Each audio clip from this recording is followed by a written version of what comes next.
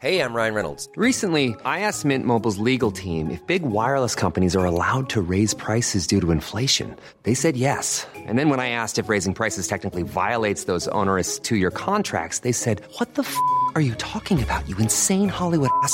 So to recap, we're cutting the price of Mint Unlimited from $30 a month to just $15 a month. Give it a try at mintmobile.com/switch. $45 up front for 3 months plus taxes and fees. Promo rate for new customers for limited time. Unlimited more than 40 gigabytes per month. Slows full terms at mintmobile.com.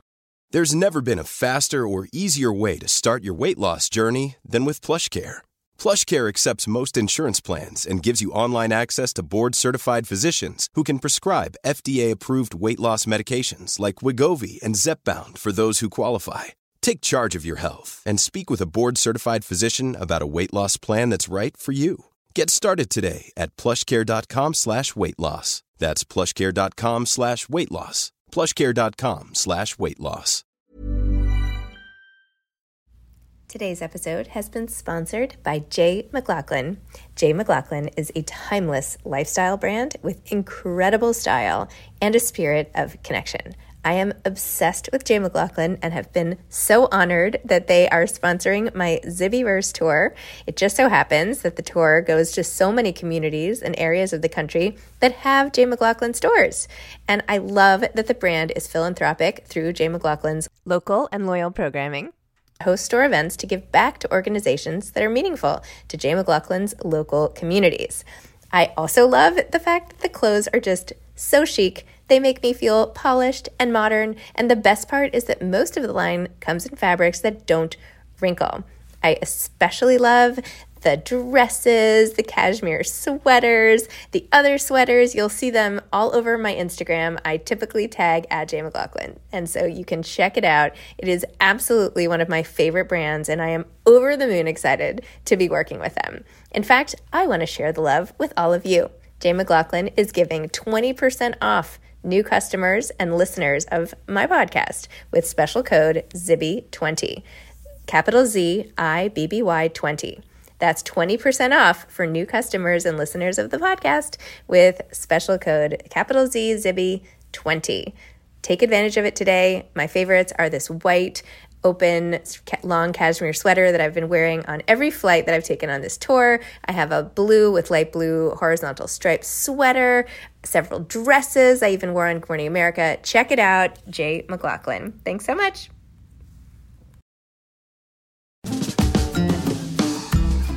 Hi, I'm Zibby Owens, the creator and host of the award-winning podcast that you're listening to right now. Thank you so much, called Moms Don't Have Time to Read Books. It is a daily podcast, 365 days a year, and each day we talk to an author about all of the things related to their career, their book, their life, and more in 30 minutes or less, because who has time? I am now an author myself, although I wasn't when I started this podcast, and you can get my new memoir, Bookends, a memoir of love, loss, and literature, wherever books are sold starting July 1st, and my children's book, Princess Charming. You can learn more about me at zibbyowens.com, but really you're here to learn more about the authors, and that is what we're going to do. Also, be sure to check out all the other podcasts in the Zcast Podcast Network. You can learn more at zcastnetwork.com and definitely check out those shows as well. Sarah Thangam Matthews is the author of All This Could Be Different, a novel. Sarah grew up between Oman and India, immigrating to the United States at 17. Her work has been published in Best American Short Stories, and she is a recipient of fellowships from the Asian American Writers Workshop and the Iowa Writers Workshop. In 2020, she founded the mutual aid group Bed-Stuy Strong. All This Could Be Different is her first novel, and it is shortlisted for the National Book Awards, which will take place on Wednesday, November 16th. So stay tuned to see if Sarah ends up taking home the National Book Award. Welcome, Sarah. Thank you so much for coming on Moms Don't Have Time to Read Books to discuss All This Could Be Different, a National Book Awards shortlist candidate. So congratulations. Thank you so much. It's so lovely to be here and be talking to you, Zibby. You too. Okay, so for listeners who don't know yet, what is your book about? All This Could Be Different is in some ways like a classic coming of age story, but it also does some, interesting and like slightly different things with the form. In a sentence, it's the story of Sneha, this young Indian woman who's fresh out of college, who moves to Milwaukee, Wisconsin, a city where she knows nobody, and reckons with, over the course of a year, and then some, but mostly over the course of a year, reckons with her first job, her first love, and her first real friends. Wow. I have to say, Milwaukee came across as a pretty small town after this book. How everybody she meets, she kind of sees again, or not everybody. But I've never actually been to Milwaukee, so this was really interesting for me. How did you pick Milwaukee? Well, I think there were sort of multiple pieces at play for me. I think one, I lived in Milwaukee after undergrad, and it was a really important and formative time in my life. And one that at the time when I was writing this book in my late 20s, I finally felt like I had perspective on. So I think part of it was just like autobiographical inspiration.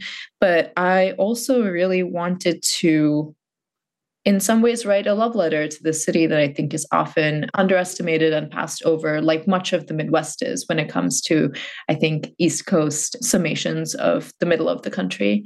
And then finally, the Milwaukee has a very interesting political history and a radical political history, and that's something that comes up in the novel as well. What made you move there after undergrad? What were you doing? I took a job that required that I move there. You're going to stay vague about it? Yeah, I think that, that is the answer, I think that there are many things in my novel that are drawn from and inspired by real life, but at the end of the day, it isn't a memoir. And so I'm thoughtful about how I talk about it. In so many ways, I really approached this novel, which is not the first novel I've ever written. It's just the first novel I've ever published. I've approached this novel with this question of, what do I want other people to think about? What do I want readers to think about much more than I thought about here? Let me tell some facsimile of my story. But yeah, I moved to Milwaukee, Wisconsin to work, much like my protagonist, a contract job as a consultant. Nice. I'm sorry, I didn't mean to pry. It doesn't matter. And of course, it's not a memoir. It's a wonderful novel, and we can get back to that. I was just curious. I was just totally curious.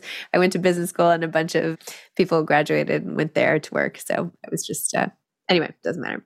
Your novel deals a lot with relationships and sort of the hunt for love, acceptance, connection, and all of that through many means, be it Craigslist or dating or walking for an hour to go to a bar that might be the right kind of bar. Mm-hmm. Tell me a little bit about this sort of quest for belonging when you are a character of a certain, it's not just her age. We all really look for love and belonging in such a human thing. But of course, there's the overlay of her sexuality, and she keeps it somewhat hidden at the beginning, at least, and so much so that her good friend Tom is shocked by the news. Tell me about that and how you wrote about it, how she navigates it, and all of that.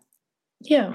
In a lot of ways, All This Could Be Different is the study of sort of an essential paradox at the heart of one very specific person, right? Which is, this is someone who, for many reasons of personality and personal history and values that she was raised with, really moves through the world with this feeling of investment in what I call masculinity. I think that she is somebody who struggles with a certain kind of emotional openness. She talks at various points early in the novel about believing things like sex, are like private matters, like basic functions of the body. At some point, she like compares it, to like using the bathroom. And, she basically, because she doesn't want to be known, and in some ways like associates like real danger and pain with being known and being emotionally intimate, she really walls herself off. And at the same time, the paradox is she deeply wants to be known and wants to be loved. And over the course of the novel, I think you see the ways in which deep, abiding relationships and honesty, first and foremost with oneself, and then with the people close to you, I think really enacts this like force of change in her life. And you see all the ways in which she ends up a really different person, a changed person because of it. So I think that, yeah, there are a variety of ways in which you see Sneha, the main character, move when it comes to this question around connection, right? Like when she's going to the dyke bar, when she's deciding to, try out the newfangled invention at the time, because it's set in 2013. Yes. That is dating apps that aren't Craigslist, like the OkCupids and whatnot. You see her like trying this really flailing way to connect, I think in many ways she's just, acting on desire more than she's acting on our human need to connect and be emotionally intimate. But then you sort of see her change over the course of the novel. Me too. What do you think makes people feel more comfortable sharing, right? Like, do you think it was how she grew up? I mean, I know she's a fictional character, but let's psychoanalyze her. Why not? What is it that makes, some people feel like they have to put up these boundaries to our good friends versus not? Yeah, I think there are many pieces of it, right? I think the biggest determinant factor is, do we feel safe? Do we feel seen by certain people? Can we count on their continued witness? Can we count on them to show up for us?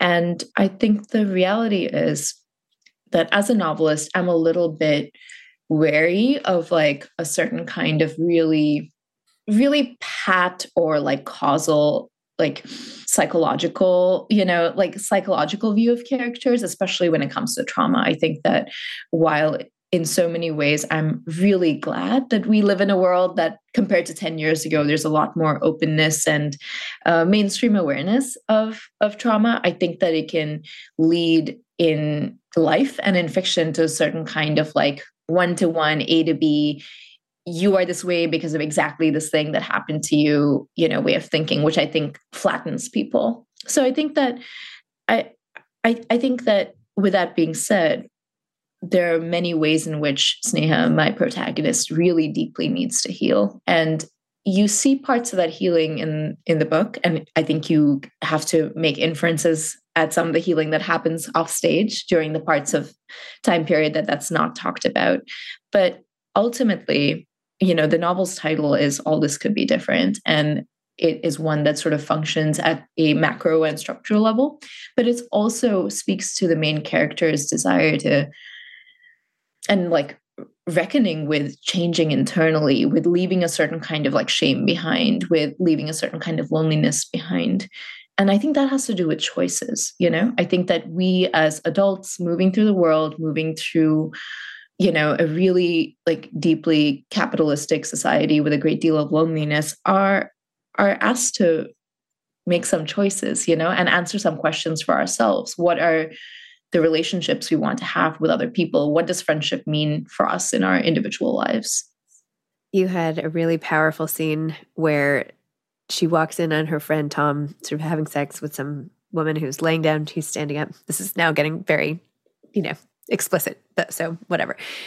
And she uses it as a referendum for an example of like all that is problematic, right? And that she rejects, that the submissiveness of women and, getting lost and sort of loss of identity sort of as a consequence of an overpowering relationship. Can you talk about that? Yeah, of course. So for those who haven't read, it's not a huge spoiler. It's like a tiny scene, so I'll just talk about it. But basically there's this like big, very fun to write for me, set piece of a house party in Milwaukee, right before Christmas. And a lot happens at this house party. Sneha eventually meets somebody who, becomes her love interest. But before that, or, independent of that, she has this big fight with one of her two best friends, whose name is Tom. And Tom is like, straight white dude bro, a little bit of a Bernie bro, if you will.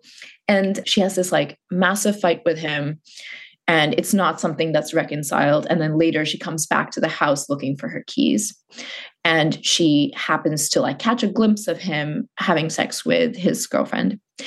And what she says in that moment is, she sees this, again, like glimpse, she's not like watching for like 10 minutes. She sees this like instant of a moment with her dear friend and the woman he's dating. And the woman is like really passive and really quiet. And, he's certainly, the more active participant. And she just feels this deep pain. And what she says is like, this is what everyone wants from me to, to be laid out before a man's hunger, to be taken, to be quiet.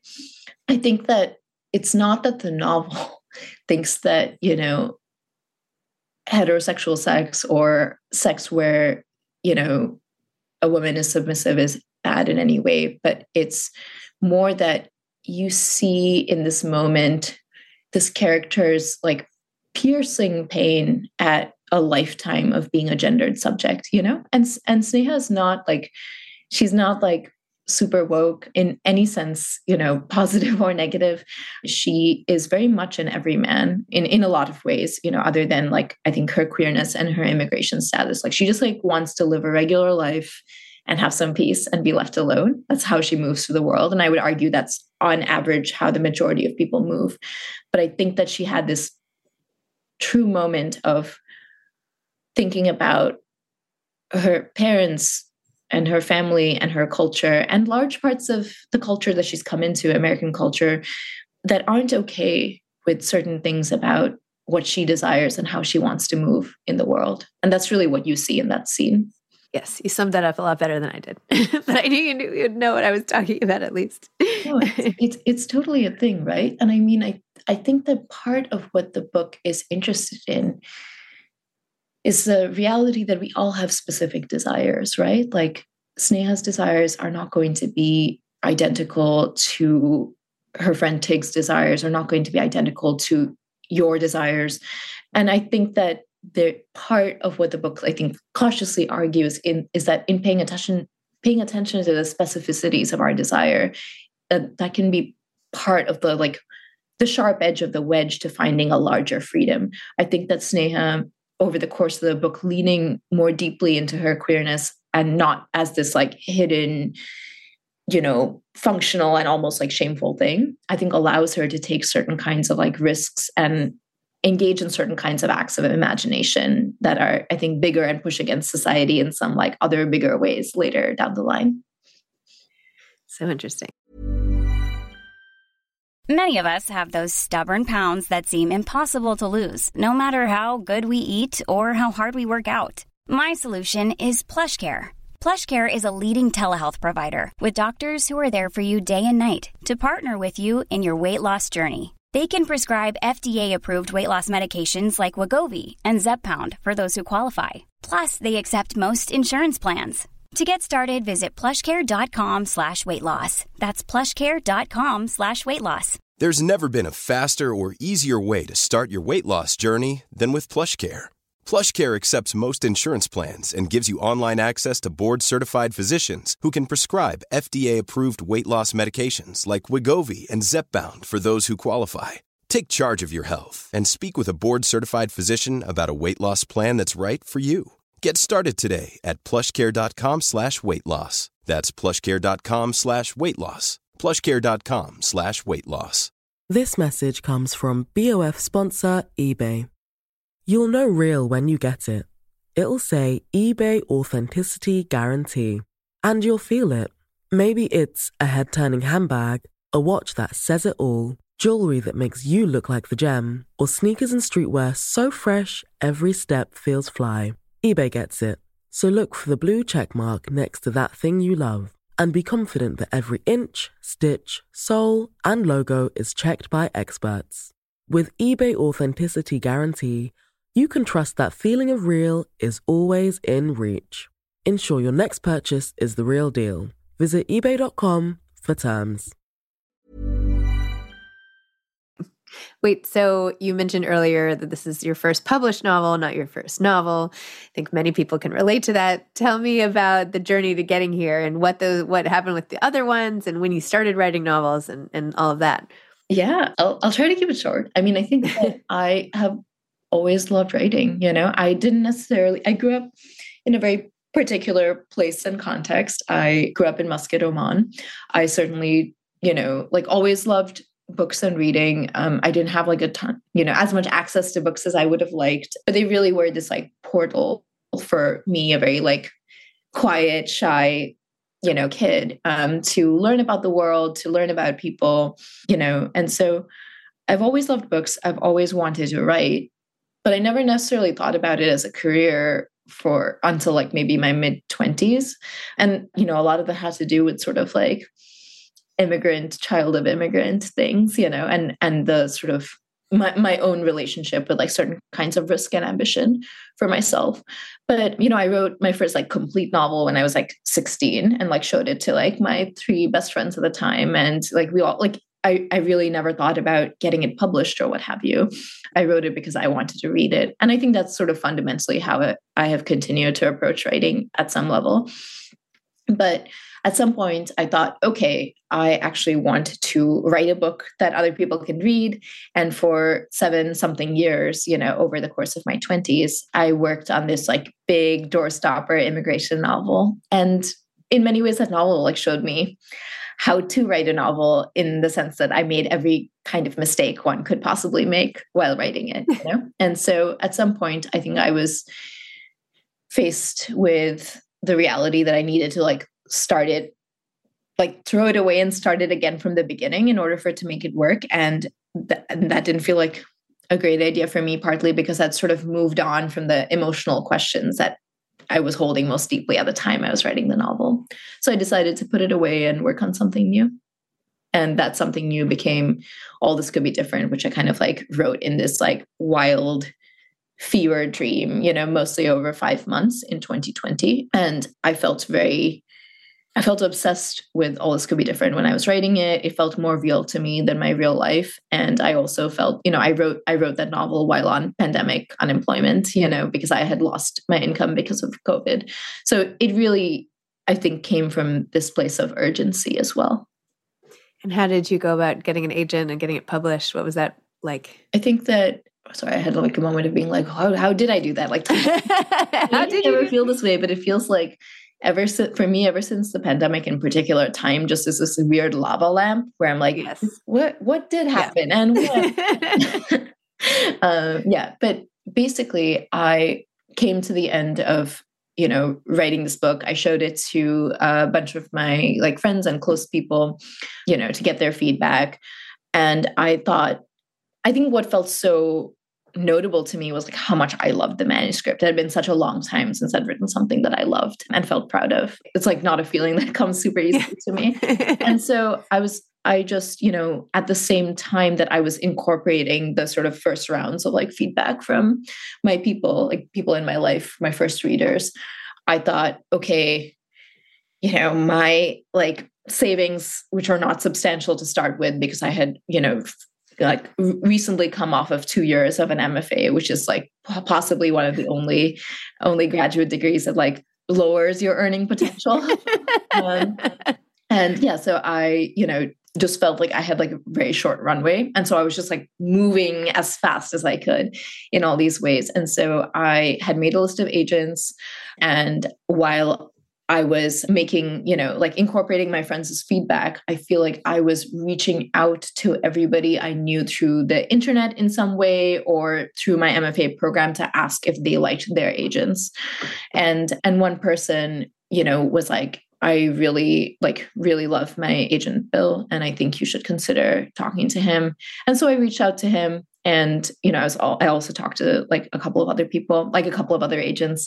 And I really felt a deep connection to Bill, who, you know, is and was my agent. And I think really has cared for this book and believed in it in a way I needed. You know, I think there were so many ways in which I was like really lonely in my writing life because of, I think, feeling a sense of failure around the past project for so long. So yeah, and then Bill and I worked to edit the novel over 3 weeks, and then he was like, let's go. And he, you know, took it to a bunch of publishing houses, and then it got bought by Viking right before Christmas of 2020. So it was really this like wild sprint that I think, you know, only was made possible by so many circumstantial things, you know, everything from COVID to this huge worry I had about paying my own bills. Like, I think all these things like really contributed to me trying to like write as fast as possible.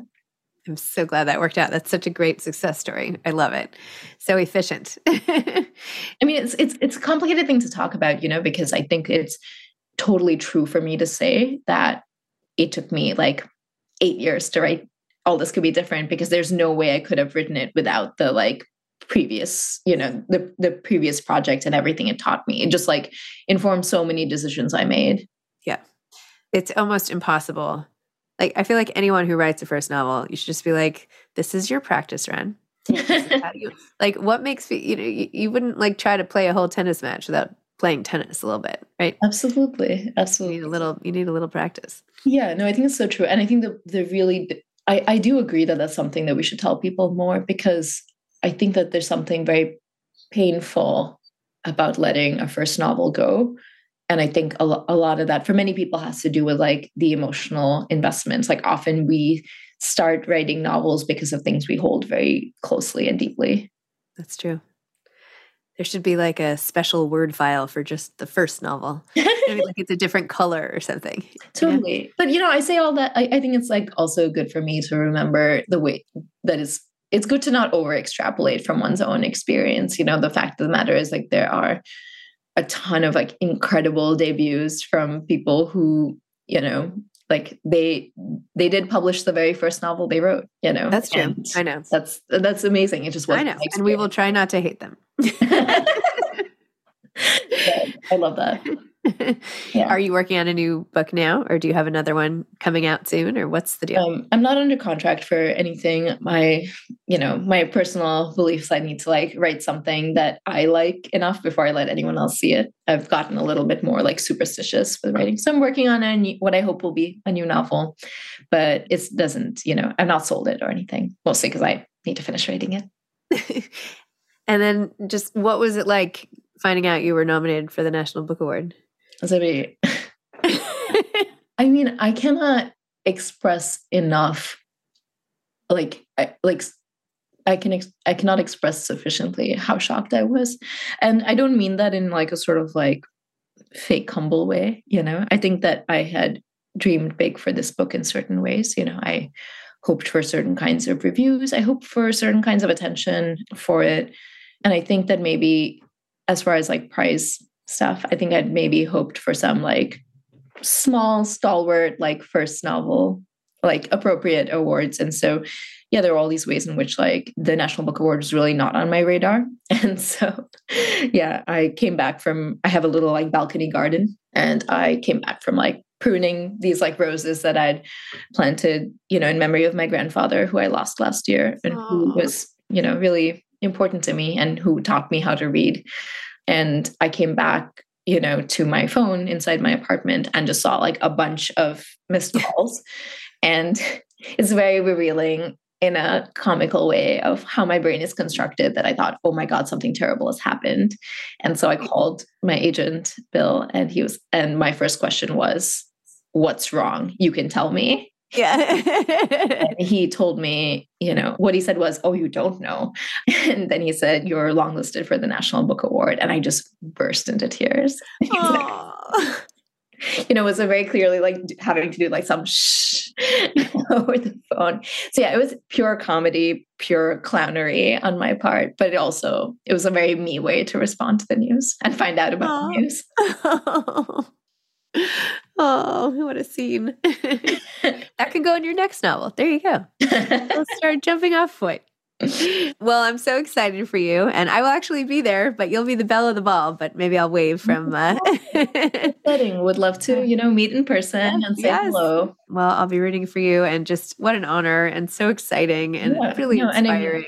So yeah, I mean, I think I spent a lot of time just talking about like the shock of it and the, sort of like narrativized piece of all of this. But, what I feel now is that it's an intense honor. I'm like crushed with gratitude. And I really like, it's so cool. Like I'm saying this like very genuinely, like it's so cool to be part of this particular cohort, both of longlisters and shortlisters. Like I have not read every single book on the long list, but I've read like a few of them, and I'm, en route to read more. And they're all so insanely talented. Like it feels very cool to be in this company. I think it's a big part of what I feel.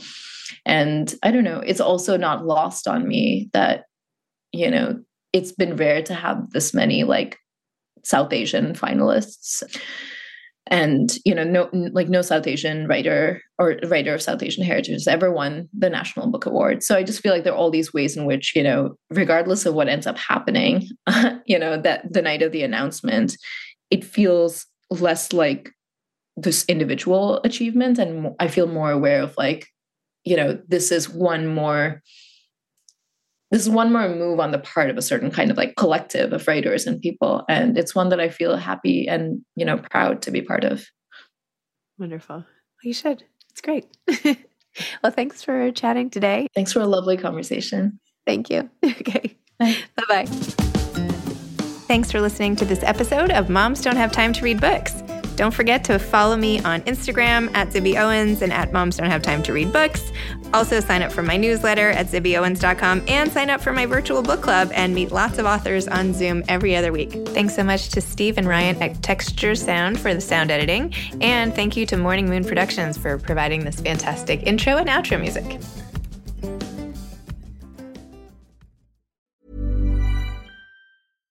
Mom deserves better than a drugstore card. This Mother's Day, surprise her with a truly special personalized card from Moonpig. Add your favorite photos, a heartfelt message, and we'll even mail it for you the same day, all for just $5. From mom to grandma, we have something to celebrate every mom in your life. Every mom deserves a Moonpig card. Get 50% off your first card at moonpig.com. Moonpig.com.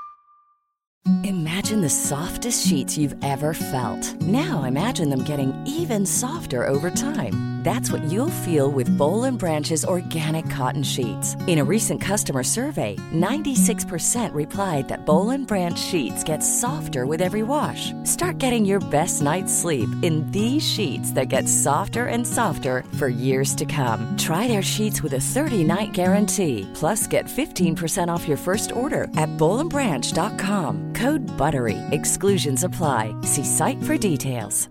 This message comes from BOF sponsor eBay. You'll know real when you get it. It'll say eBay Authenticity Guarantee. And you'll feel it. Maybe it's a head-turning handbag, a watch that says it all, jewelry that makes you look like the gem, or sneakers and streetwear so fresh every step feels fly. eBay gets it. So look for the blue check mark next to that thing you love. And be confident that every inch, stitch, sole, and logo is checked by experts.